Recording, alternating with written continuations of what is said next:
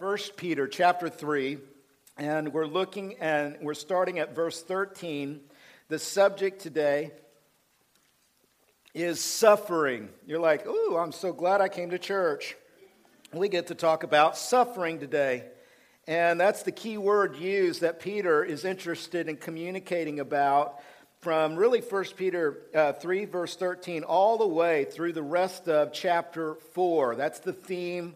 The redundant word is suffering. And in particular, he is emphasizing suffering for the Christian faith. He's talking about suffering as a direct result of believing in Jesus Christ. A couple of key verses. Let me read them to you. 1 Peter 3, verse 14, he says, "Even if you should suffer for righteousness' sake, you will be blessed." And then jump down to chapter 4 and verse 16 all the way. You can see that this whole section is dealing with that. He says in verse 16, chapter 4, "Yet if anyone suffers as a Christian, let him not be ashamed, but let him glorify God in that name." That's really the theme, is suffering. Suffering in the Bible comes from a Greek word, passion, is where we get the idea of suffering. In fact, the word passion really means to suffer. So when you say, hey, I'm really passionate about something, I'm passionate about cars, or I'm passionate about motorcycles, or I'm passionate about tools, or I'm passionate about the Cardinals. Okay? What you're saying is, I am willing to suffer for that thing I'm passionate about. I'm willing to take risk. I'm willing to spend money. I'm willing to give my time, to sacrifice my attention to that thing I am passionate about. I'm willing to suffer for that.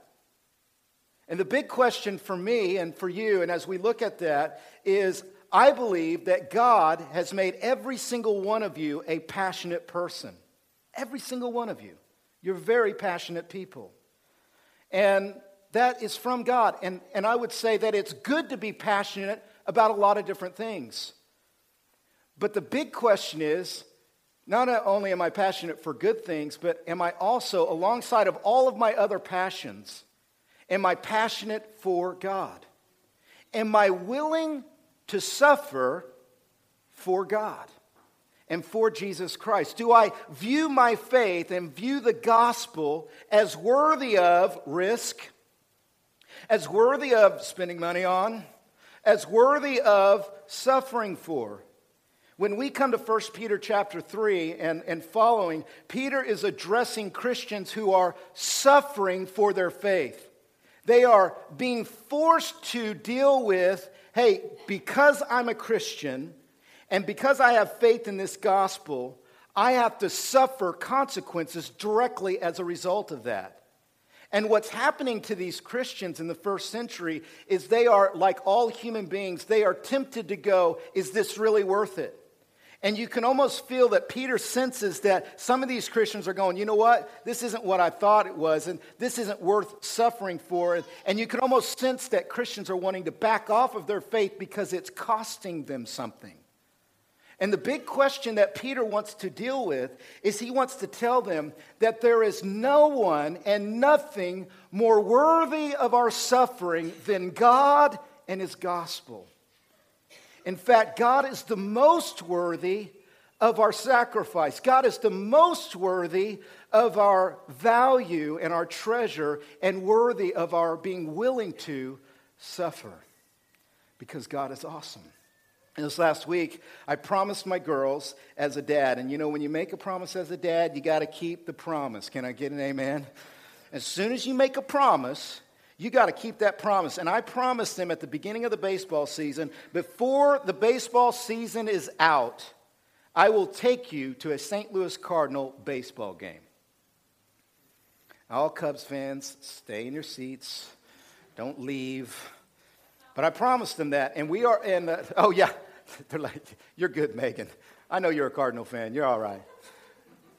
I promised them that. And this is the last homestand, and I got to the end of the year, and one of my daughters was like, Dad, you promised? And I was like, okay, and we got tickets. And we went to a Cardinal game on Tuesday. Now, out of all the weeks in my life to go to St. Louis at night and to come back home at 1:30 in the morning, this was the least best week, amen?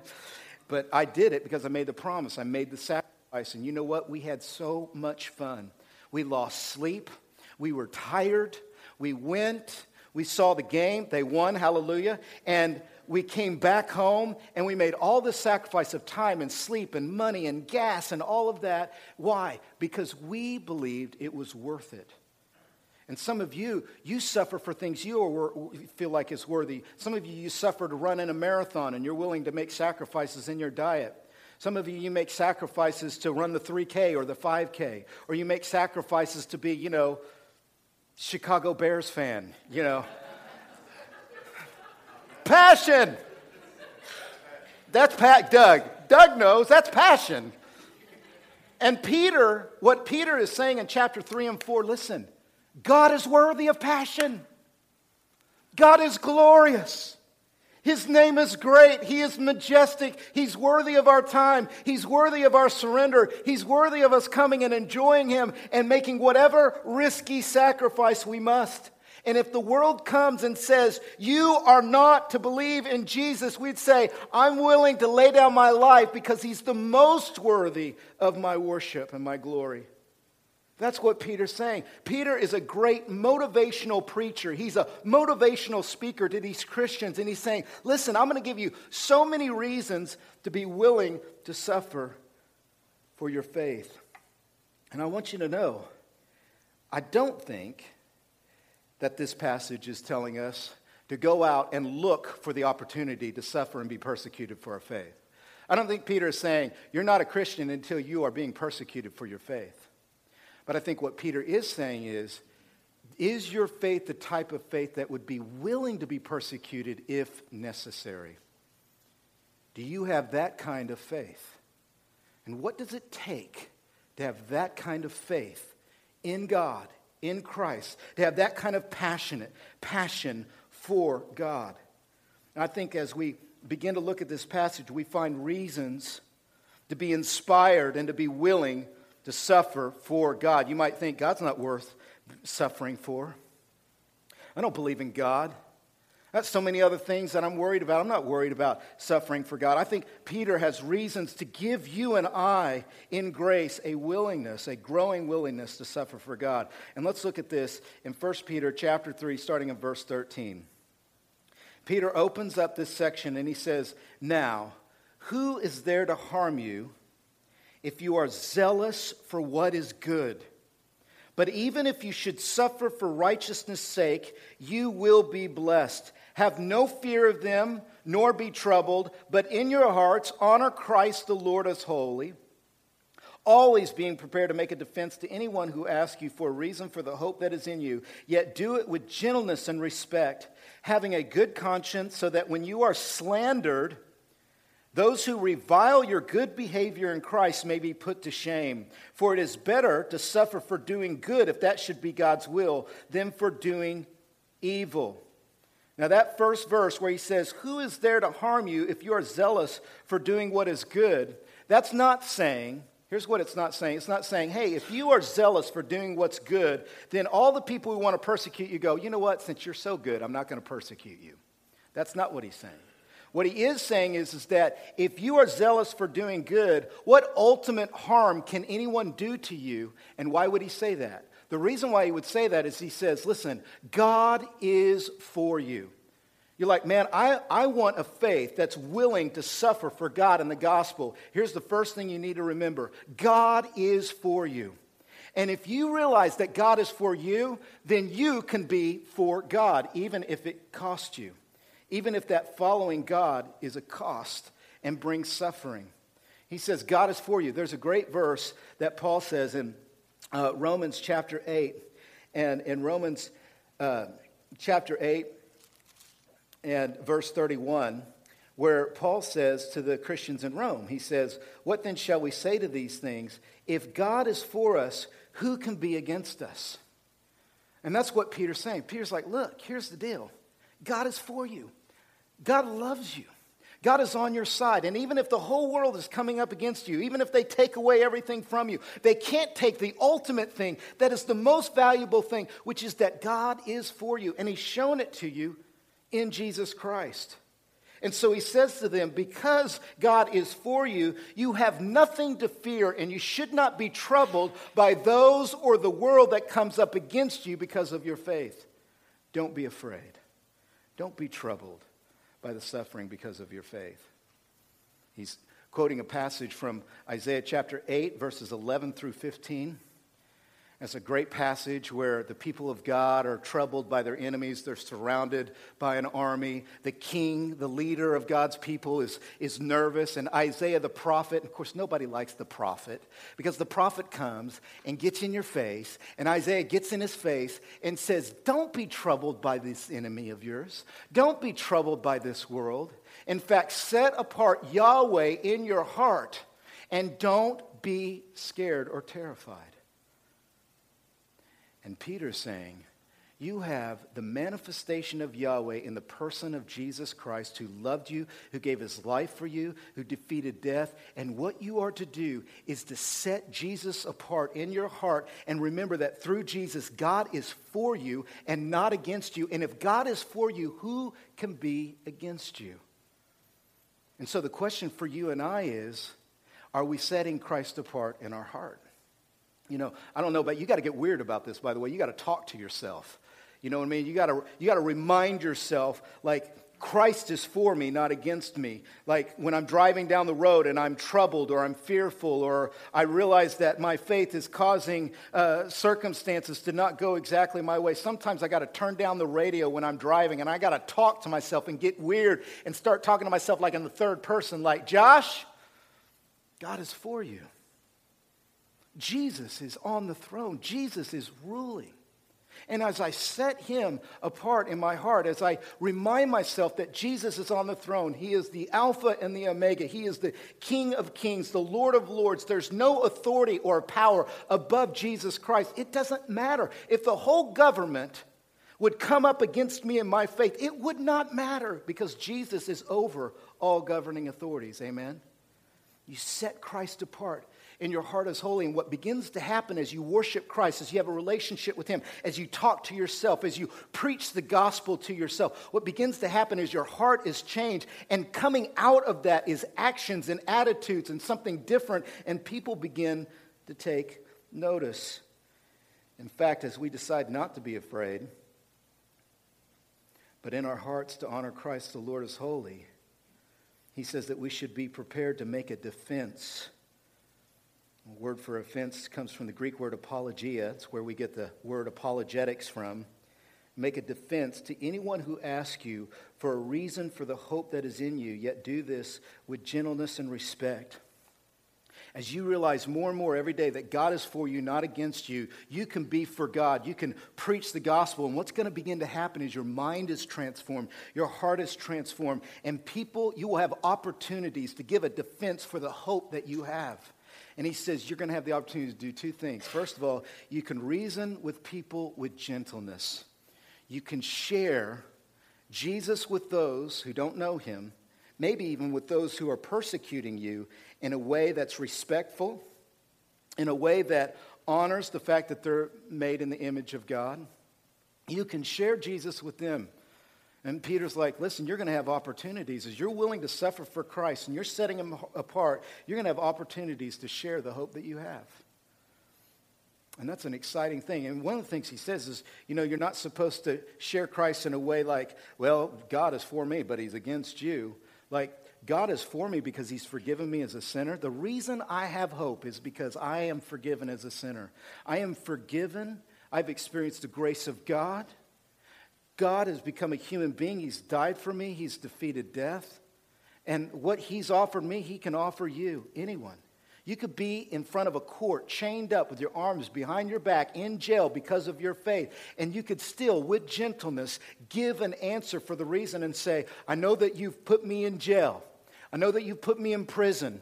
I know that the reason why I'm here is because I believe in Jesus, but let me share something with you. What I have, you can have, because I'm a sinner saved by grace. Jesus came to save sinners, and you can experience salvation as a fellow human being. That's what Paul did over and over and over again in the book of Acts. You remember Stephen the martyr? Do you remember him? And he went into that temple, and he said to them, this temple is no longer the way to God. The way to God is through Jesus Christ. He died for sins. He defeated death. All of the Old Testament anticipated the work of Jesus Christ. And all of you can be saved. And you remember what they did? They took Stephen out. They stoned him. And while they were stoning him, he lifted up his eyes. He looked at Jesus and he said, Jesus, forgive them, right before he died. And in his martyrdom, there was one man who was watching that. Do you remember who that guy was? It was Saul. And Paul saw the difference and the gentleness yet boldness of Stephen in his martyrdom, and he hated Christians and he hated Jesus. But that testimony, I'm convinced, God used to prepare Saul, who would become Paul, in his conversion, and he would write almost half of the New Testament, 13 of 27 books. And I believe that the seed for that started with Stephen. You see, Stephen set Christ apart, and he was able to, with gentleness, share his faith. So we get the reason with gentleness, and the second thing is we get the reason with reverence. It says, yet do it with gentleness and respect. That word respect is in reference to God. See, gentleness is our relationship to people. Respect or fear is in our relationship to God. And so what we get to do is we get to share the hope that we have, that God is for us, not against us, and we get to do it in the fear of God with respect and reverence for God. You know, that's so important. I would say, if you and I want a faith that's willing to suffer, that's passionate, we have to remember that God is for us. We set apart Christ in our hearts, and we begin to share the faith. God is for us. But then we come to the most powerful part of this passage. Look at verse 18 and following. 1 Peter chapter 3, verse 18 and following. Peter goes on to say, he says, for Christ also suffered once for sins, the righteous for the unrighteous, that he might bring us to God, being put to death in the flesh, but made alive in the Spirit, in which he went and proclaimed to the spirits in prison, because they formerly did not obey, when God's patience waited in the days of Noah, while the ark was being prepared, in which a few, that is 8 persons, were brought safely through water.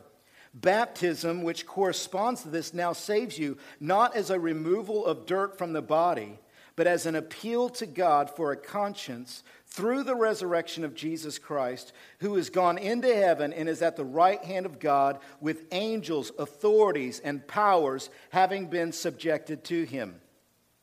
Here is one of the most difficult passages in all of the New Testament to interpret in terms of some of the details. But broadly speaking, the one thing you can see from this passage is Peter is drawing a picture of the greatness of Jesus Christ.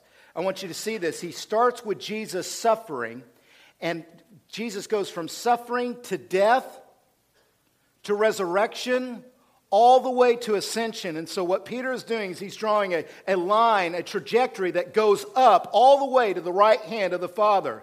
Jesus started out as a human being born in a cave.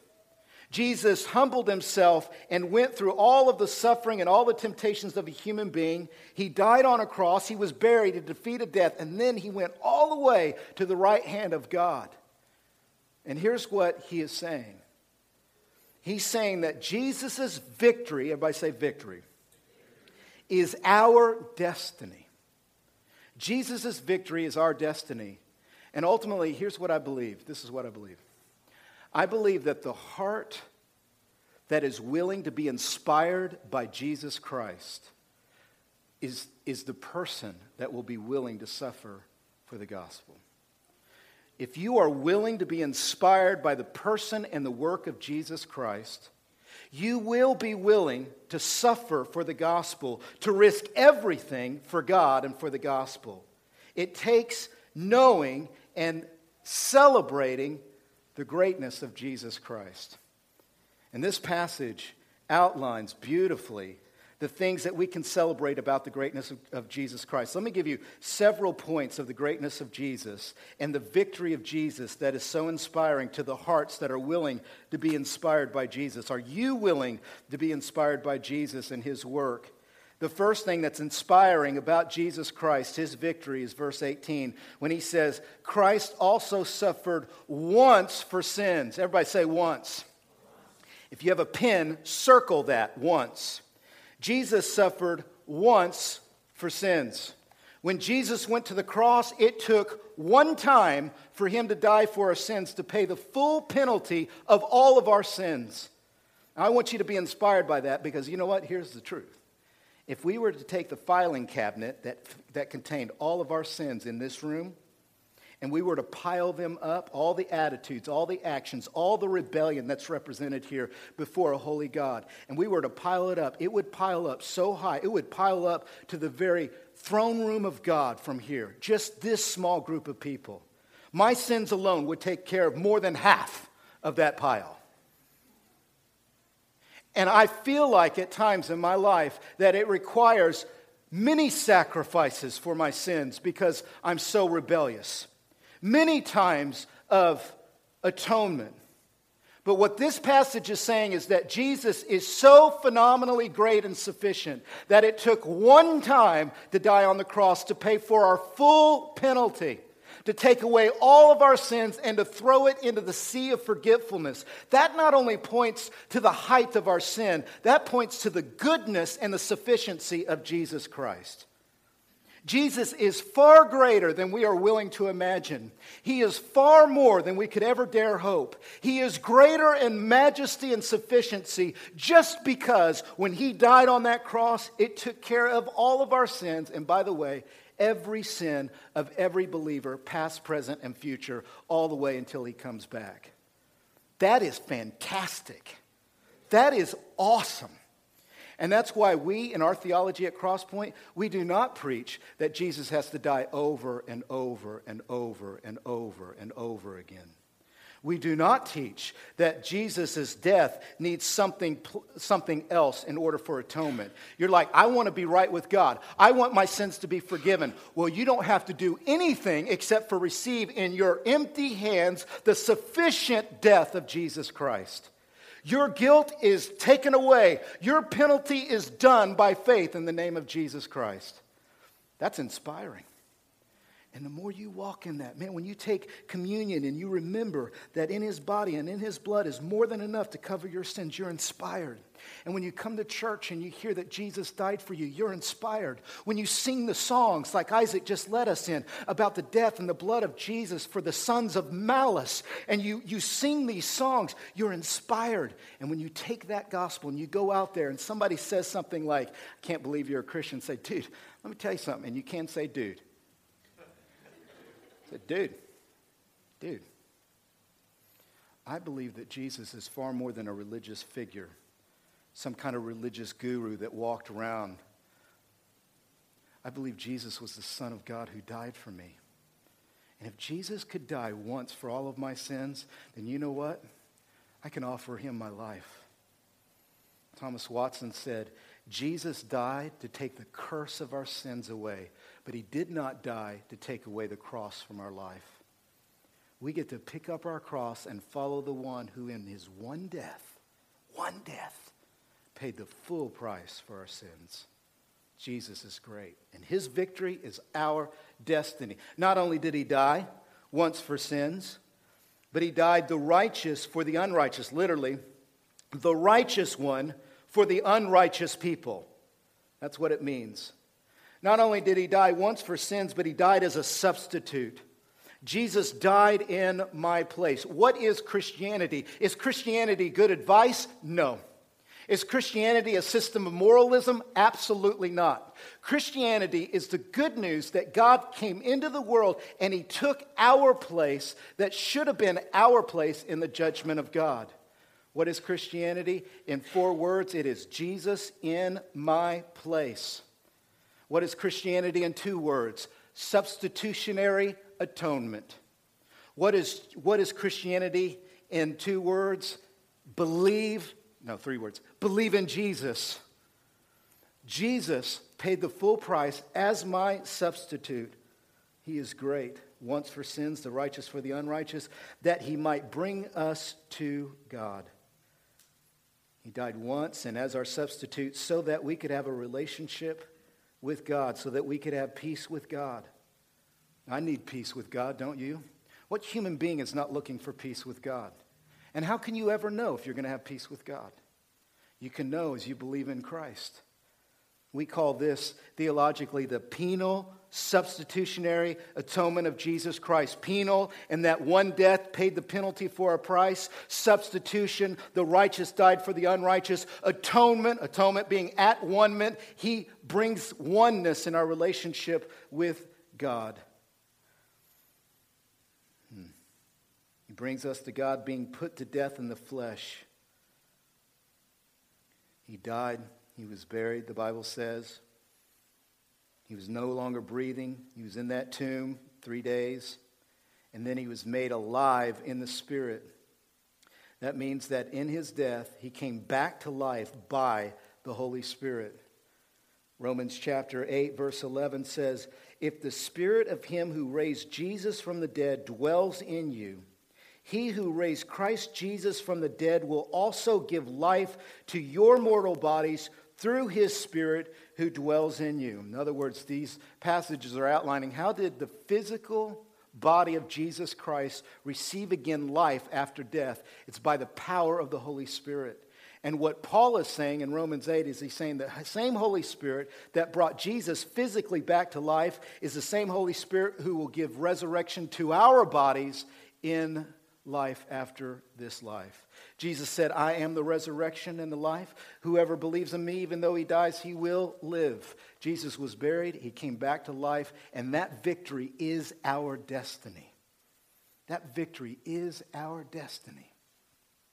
That means every time you and I come up against the idea of death and we wonder, what's the hope that I have in the midst of death? The hope is Jesus Christ. I remember being in Boston. I was a pastor in Boston and living with all those Red Sox fans and offering them the good news of repentance. All right. It's been a while since I said a joke in this sermon. I thought you needed one.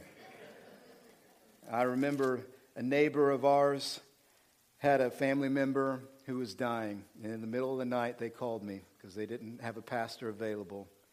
And they said, will you come up to the hospital and pray with our family member's dying. And I knew this lady who was dying and knew that she was a believer. And the passage I read over her in that moment comes from 1 Corinthians 15, verses 54 and following, where it says, when the perishable puts on the imperishable and the mortal puts on immortality, then shall come to pass the saying that is written, death is swallowed up in victory. O death, where is your victory? O death, where is your sting? The sting of death is sin, and the power of sin is the law. But thanks be to God who gives us the victory through our Lord Jesus Christ. Beloved, that is what we call the good news. And I prayed over that family and over that lady and for them. And as soon as I said amen, the moment I said amen, that lady breathed her last. Boom, just like that. And it was as if Jesus came and took her by the hand and translated her from that hospital bed into his kingdom. And how could that be possible? Because Jesus died for her and defeated death for her. And I want you all to know something. Life is short. Life is short, isn't it? And we can dress ourselves up and we can go to baseball games and paint our faces and all of that's good. We need to enjoy the life we have. But you know what? Compared to eternity, life is a dot on that string. And at the end of the day, what we preach is a gospel that gives hope to that very short life that's here and gone. And Jesus died and defeated death, not to show off, but to share God's power, to give us the hope of everlasting life. And you know what? That has everything to do with suffering for the gospel. Because when we live knowing that life is short, knowing that we're going to live with an inheritance, knowing that we are exiles, that our citizenship is in heaven, we are willing to risk everything for God. We are willing to grow in our passion for God. Jesus defeated death. Look at verses 19 and 20. It goes on to say, after his resurrection, he went and proclaimed to the spirits in prison. Spirits in the New Testament always refers to angels. He went and proclaimed to the spirits in prison, meaning angels that are demons, because they formerly did not obey when God's patience waited in the days of Noah, while the ark was being prepared, in which a few, that is 8 persons, were brought safely through water.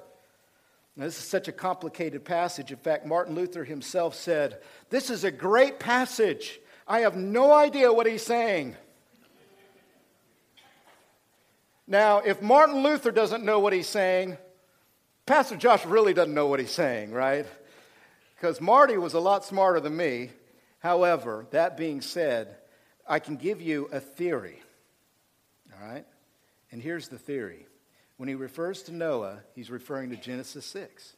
And in Genesis 6, verses 1 through 4, there were these people called the sons of God. Some people believe those were angels. And it says there in Genesis 6 that the sons of God had babies with the daughters of men, which some interpret as demons had and left their boundary of spiritual life and actually created an offspring through human women and created this offspring of giant people. God was furious in judgment, all this wickedness, and it was a freakish, large race of people that was the product of demons and human beings coming together and procreating. And God then brought the flood and destroyed all of those people as well as all of the wicked except for the 8 people in Noah's family. It's very controversial. You can decide whether you want to interpret that way. But if you take this passage with Jude 6, which talks about angels leaving their proper abode, and you take that alongside of this passage, some believe that what it's saying is that when Jesus defeated death in his either in between death and resurrection, which I definitely don't think that's happening, I think subsequent to resurrection in some way, he preached to them his triumph over their demonic powers, in particular those people. Now, you can deal with that. Martin Luther didn't know. I certainly don't know for sure. But here's what I do know that this passage is saying. It's saying that Jesus has defeated all demonic powers. In fact, Colossians chapter 2, verse 15 says that Jesus disarmed the rulers and authorities and put them to open shame by triumphing over them in him. In other words, the one thing we all agree upon as Christians is that Jesus has defeated and placed all authorities under his feet, has subjected all demonic powers under his authority, which means greater is he that's in you than he who's in the world. And that's good news because you and I are dealing with demons and forces of darkness every day of our life. In fact, there's more demonic activity going on around you than you are willing to admit. In every neighborhood, in every community, in every church, Satan is trying to attack. But what we rejoice in is that Jesus is the victor over Satan and his demonic powers. And those who believe in him will be protected by his authority and his power. And so we cannot be possessed by demons. Can I get an amen? His victory is our destiny. And Peter's drawn a picture, guys, here that is just dynamic. Because he's going to the complete thing. Not only did Jesus take care of the penalty of our sin, Jesus is dealing with the powers of evil. Jesus has overcome everything. Not only did he die and defeat death, and as he was ascending, proclaimed his triumph over demonic powers, but then it says in verse 22, he has gone into heaven and is at the right hand of God, with angels, authorities, and powers having been subjected to him. Jesus is the cosmic Lord over everything. Jesus is not just over religion. He is over every act, sovereign at the right hand of God. I read this week, John Piper said, spiritual leadership and spiritual leaders are optimistic, not because man is good, but because God is in control. And you know what you and I get to say is Jesus is in control. And you know what? Sometimes our life doesn't feel like it's in control. Maybe you're in transition, maybe you're going through adversity or circumstances that are difficult, or maybe because of your faith you are being persecuted. But the one thing you can always say to yourself and preach, Jesus is Lord over all. He's on the throne. He's at the right hand of God. And that brings us to our identification with this victory, which is found in that word baptism. Look at verse 21. Baptism, which corresponds to this, now saves you not as a removal of dirt from the body, but as an appeal to God for a good conscience through the resurrection of Jesus Christ. Now let me tell you what he's not saying. He's not saying that water baptism saves people. In fact, that's exactly what he intends to clarify. He says, baptism now saves you, not as a removal of dirt from the body. Not your water baptism saves you, but what baptism indicates saves you, which is that baptism is an outward sign, like you get in, for us, we believe in believers' baptism by immersion, and you get in the water and you come up out of that water symbolically pointing to the fact that spiritually, when we believed in Jesus, we were cleansed and we came up alive, and we will survive the judgment of God because of our faith in Jesus Christ. Baptism is a sign of our identification with Jesus Christ. It's kind of like this. At my house, I've got an American flag. We, from Oklahoma, we like to say, America. America. And I got my America flag, and I put that flag on my porch, and it waves. And that way, when people drive by my home, they can see an outward sign of my citizenship to my country. Now, the American flag does not make me a citizen of America. The American flag points to an appeal to anybody who's going by that I am an American citizen. And that's what our baptism is. Our water baptism is appeal to God. God, I have believed in Jesus. I am identified with Jesus. My conscience is clear because I'm forgiven, because Jesus has paid the full price, and therefore his victory is my victory. Do you believe in Christ? Are you identified with him? Because if you believe in Christ, then his victory is your destiny. And the more you walk in that victory that he has provided, the more you realize that that is your destiny, the more you will be willing to suffer. Because here's the thing. We get to suffer with Jesus. We get to die with Jesus. We get to be buried with Jesus. We get to come alive in Jesus. We're going to ascend to heaven with Jesus. We're going to be with the angels with Jesus. We're going to live with Jesus forever and ever. Amen. His victory is our destiny.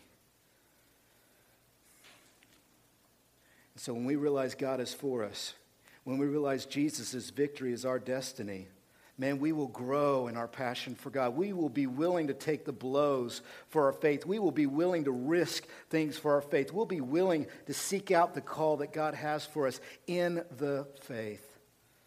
Do you have a faith willing to suffer for Jesus? Are you passionate for God? And you know what? There's nobody here who's perfectly passionate for God. We all need growth in this area. And, you know, I don't want you to ever think that Christianity is about you trying to do better or be more committed. What I want you to hear from Peter, and I'm like halfway through the sermon, I'll have to finish it next week, but what I want you to hear from Peter is that it's really not about our performance. It's about us being inspired by who Jesus is. It's about us surrendering to him and walking with him and talking to him and saying, Christ, I'm not as passionate for you as I should be, but I need your help in this. Come to Christ. Surrender to Christ. And we'll finish this sermon next week. Let's pray. God, thank you for Scripture. Thank you for revealing your love and your passion for us. You know, often we think that we have to work up a passion for you, or we got to work up a commitment for you, but really what our faith is seeing how that you were passionate for us. You suffered on our behalf. You loved us so that we could love you. You came down so that we could go up. You served so that we could surrender. God, you are good. And Jesus, you are better than we imagine. You are more than we dare hope. You are You are just the King of Kings and the Lord of Lords, and we surrender to you. Let us stand and worship Christ. Let us sing to him. And if you're not a believer this morning, I want to just invite you to turn away from darkness, turn away from a life without God, and turn to the light of Christ. Christ says, all who come to me I will in no way cast out. Christ is loving and forgiving. Christ is the one who died once for sins. He has more than enough for you to be right with God. He has done more than enough to make you one with God. And all it takes is calling on his name. The Bible says all who believe in Jesus will be saved. Jesus said, I am the resurrection of life. Whoever believes in me, even though he dies, he will live. And so do you believe in Christ? And for us as believers, I think as we go into culture and society, as society becomes more antithetical to what we believe about God and life and human beings, I believe we are going to have to choose whether we're willing to suffer for our faith. We're going to have to choose more and more whether we are willing to risk it all for the gospel. So this is a time for you to reflect and see where you're at. If you are being persecuted now, do you have a faith willing to suffer? And surrender to Jesus. Give him your life. Let's sing to him now. Amen.